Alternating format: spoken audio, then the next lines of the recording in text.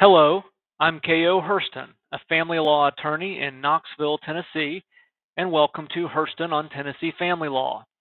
The written version of today's post appears on my blog, which is also called Hurston on Tennessee Family Law. I hope you find it helpful.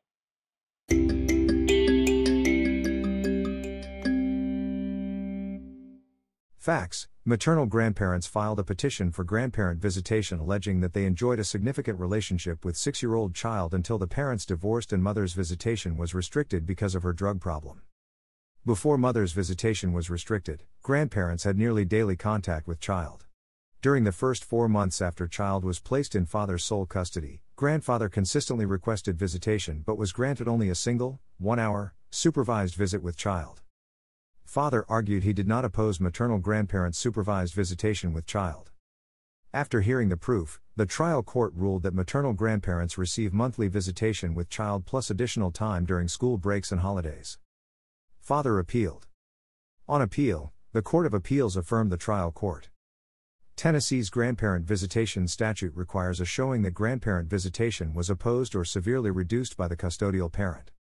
It also requires a showing that the grandparent maintained a significant relationship for 12 months immediately preceding the severance of the relationship. The relationship was severed by the parent for reasons other than abuse or a danger of substantial harm, and the severance of the relationship is likely to cause substantial emotional harm to the child. Constructive denial of visitation occurs when the custodial parent limits or restricts the frequency or conditions of visitation so that it is the same as a denial of visitation. The court found sufficient proof that father opposed grandparent visitation. Although father claimed that he was not opposed to grandparents visiting child, he refused to allow the visits from March to June 2020, proffering concerns respecting the pandemic.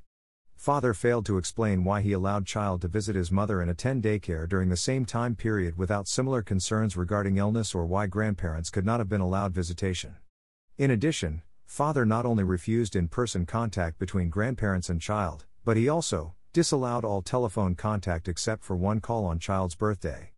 Greater than despite his protestations to the contrary, the exhibits presented at trial demonstrate that father sent a text message to grandparents in April 2020 asking them to cease having contact with him. This predated the filing of grandparents' petition for visitation. In doing so, father denied visitation to grandparents by refusing to allow them further contact such that they could not request visits.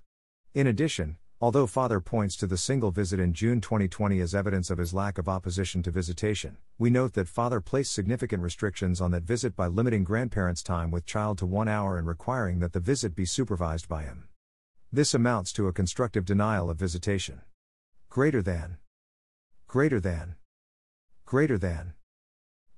father has neither alleged nor proven that his cessation of grandparents' visits was due to any abuse of child by grandparents or presence of a danger of substantial harm to child occasioned by grandparents. Furthermore, as we have previously determined, father's cessation of grandparents' visits with child is likely to cause substantial emotional harm to the child. The court affirmed the trial court's judgment.